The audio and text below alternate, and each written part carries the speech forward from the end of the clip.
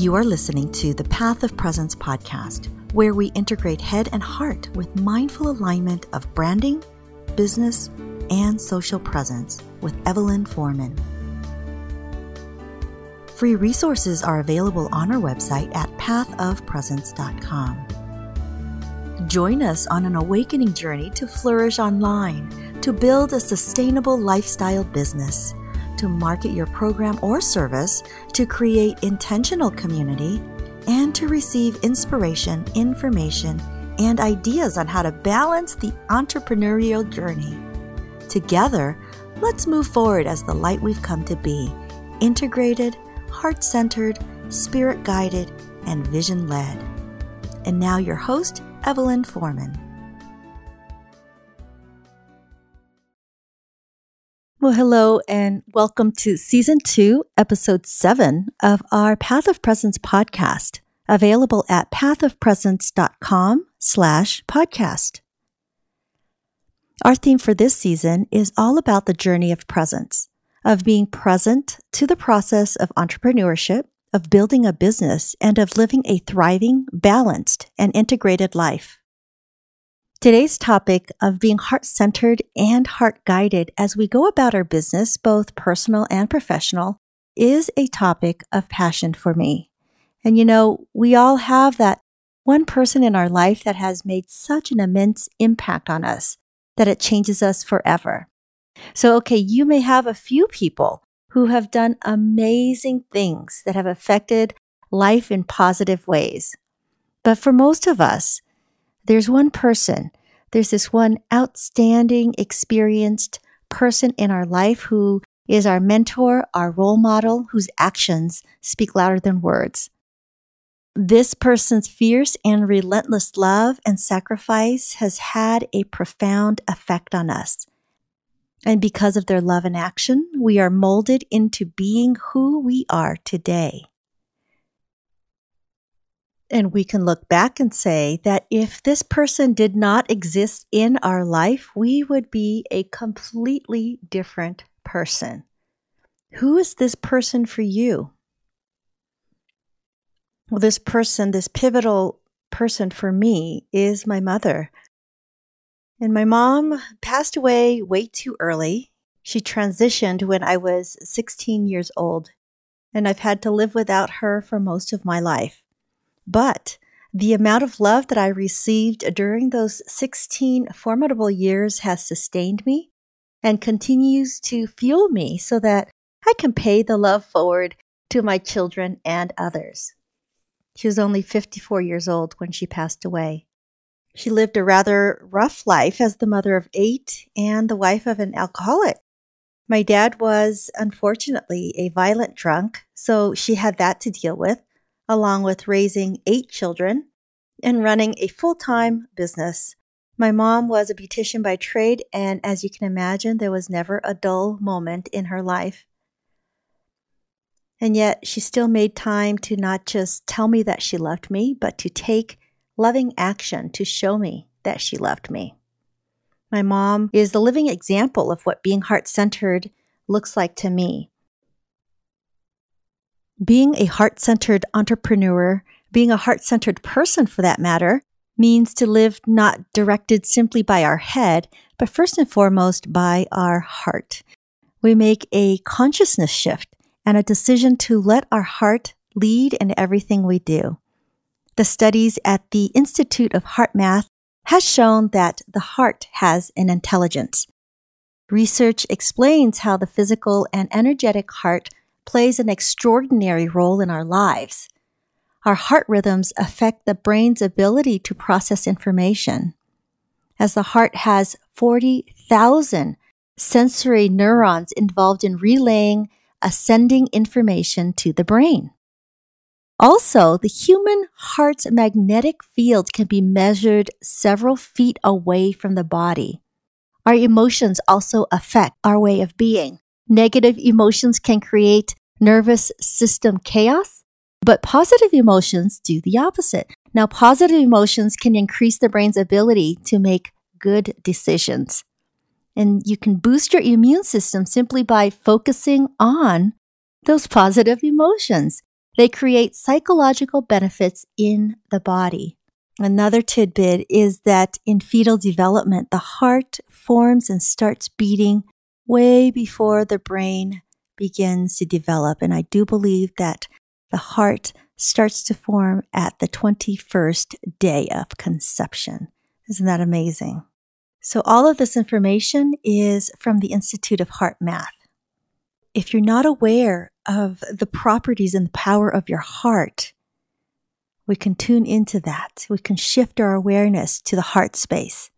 Life meets us at our level of consciousness. Whatever we are aware of, whatever we are present to, that is what we see, and that is our reality.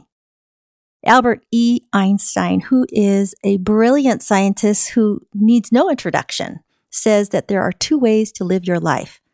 One as though nothing is a miracle, and the other is as though everything is a miracle. Which of the two are you? Do you tend to see everything as a miracle, or that nothing is a miracle? If I had to pick one, and you probably know this already if you followed my work, I lean heavily on the miracle side. How could I not? I am a survivor of the Vietnam War. I was born during the war, was a refugee, and an adult child of an alcoholic. And here I am today, alive and well and grateful, and oh my gosh, grateful. But okay, this is another story, and I digress. I lean totally on the idea of possibility. I am one of what Norman Vincent Peale would consider a possibilitarian. That's a long word, possibilitarian. The idea behind a possibilitarian is this, that no matter how dark things seem to be, or no matter how dark things actually are, you raise your sights to see the possibilities. You always see them because they're always there. Having said this, I am bringing the idea of being heart-centered, fully integrated body, mind, and spirit active in both our personal and professional lives. So what I'm suggesting is that heart-centeredness, being heart-centered, crosses the barriers and the boundaries of life at work, life at home, and life at play. How about that? How about living a life that is fully integrated, where we dissolve the compartments that we've built up, all the ideations and all the ideals that we've surrounded ourselves with that have become walls? As people living in the Western world, we have been trained to separate and compartmentalize. Yes, certainly there is a time and a place for work-related issues and domestic-related issues. Where we tend to miss the mark is to understand that we are who we are wherever we are. We are the living experience, the whole experience of life. The same person, the same soul lives through the experience of both work and home. Therefore, the same soul who goes to work and the soul that comes home is one and the same. Nevertheless, we act as though we need to be different, and we stop ourselves from processing experiences from one world to another. For instance, our life at work might be dictated by many policies and procedures and rules and regulations, and we are subject to follow them. However, when we come home, we do not necessarily deal with our loved ones with policies and procedures and rules and this and that. Similarly, when we deal with our loved ones, we extend a certain level of kindness and compassion and open-heartedness to them. When we get to work, are we doing the same? Regardless of what the rules are between our work and our home, the awareness of who we are and the directive to be heart-centered in all that we do and all that we say makes a difference, regardless of where we are. Now, I am a big proponent of harmony, of achieving success by flowing, going, acting where spirit directs me. I am guided because I allow myself to be. It doesn't mean that I sit back, do nothing, and lollygag. My work is to stay in touch, in harmony, and in alignment with my higher self. Having said that, what is coming up for you? Are you one that allows your heart to lead the decisions you make? What would happen if we allowed both our head and our heart, the heart and logic, to inform our decision making? So with personal decisions, maybe going with a heart decision is not so hard. But what if it's a business decision? Can you use the intelligence of the heart to bridge a relationship in business in a way that supports an integration of who you are, all of you, body, mind, and spirit, so that regardless of the relation you have, you treat your business relationships and extend the love, the kindness, the warmth, the compassion as you would with kin. Well, be it work, family, or play, we can decide to take a heart-centered approach with mindful decision. Bring that forward in your mind to go to your heart. Simple as that. When you are angry, confused, triggered, or just want to lash out, remind yourself of those 4 little words. Go to your heart. Go to your heart. You can go to your heart and activate your heart's intelligence rather than acting from your reptilian brain. And remember, reptiles eat their young. And rather than going to your reptilian brain, you can choose to be in your higher functioning brain to deal with what's in front of you. You can choose to be heart-centered, dealing with life and situations as it arises through the intelligence of the heart. Reverend David MacArthur, best-selling author of Accessing Wisdom, has a 3-step process access code to quickly go to your heart. I'll share with you the 3-step process from his book, The Spiritual Heart. So I'm going to give you the 3-step process, the instruction for that, and then I'll invite you to practice those 3 steps along with me. So 1 is touch and breathe. To touch your heart area, breathe into it, taking simply a pause in whatever is happening for breath. Number 2 is to remember and feel, to remember the gratitude and the love that lives within you, and remember the truth of your being. Not only that, but to feel it, to have a felt sense of gratitude and love. Open your heart. Number 3, to sincerely ask whatever it is that you need, be it forgiveness or peace or love or joy or surrender. You need to sincerely ask. So 1 is touch and breathe. 2 is remember and feel. 3, to sincerely ask. So if you're at a place where you can join us, I invite you to just get centered in this now moment, get really present as to where you are in time and space, how the earth is supporting you, being aware of your surroundings and your emotions in this now time and space.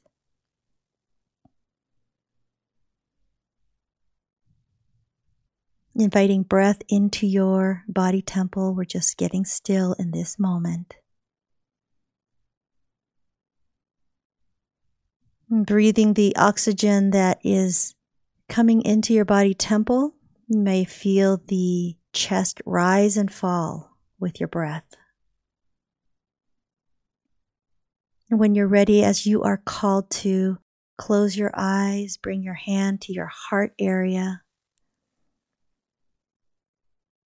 Have that tangibility right there in your palm, where you're touching your hand to your heart. And as you are there, feel the inhalation of your breath as your chest rises, and then as you exhale, allow your chest to fall forward. Touching and breathing the area where your heart is, just to know that it's there.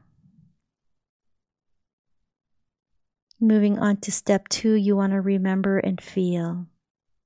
And remember love and gratitude. Remember who you are. Perhaps remembering calling up in your memory a loved one. Someone you truly, deeply love, admire, and appreciate. And feel that love within you.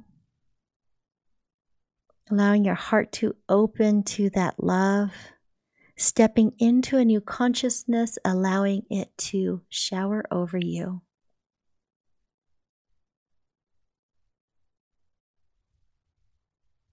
And as you have that felt sense of love and appreciation in your heart, sincerely ask.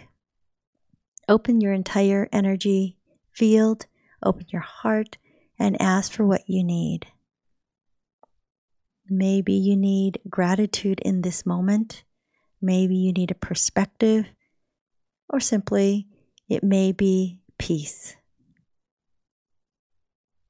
As you are touching your heart and breathing, remember the love and feel that which you've come to be, and sincerely ask for what it is that you need.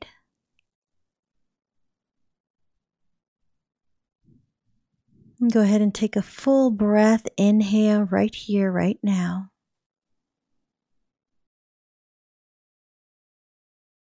And as you're ready to release that exhale and let it go, come back to this now time and place to be with us.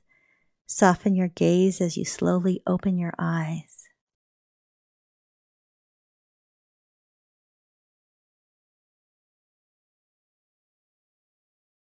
And welcome back.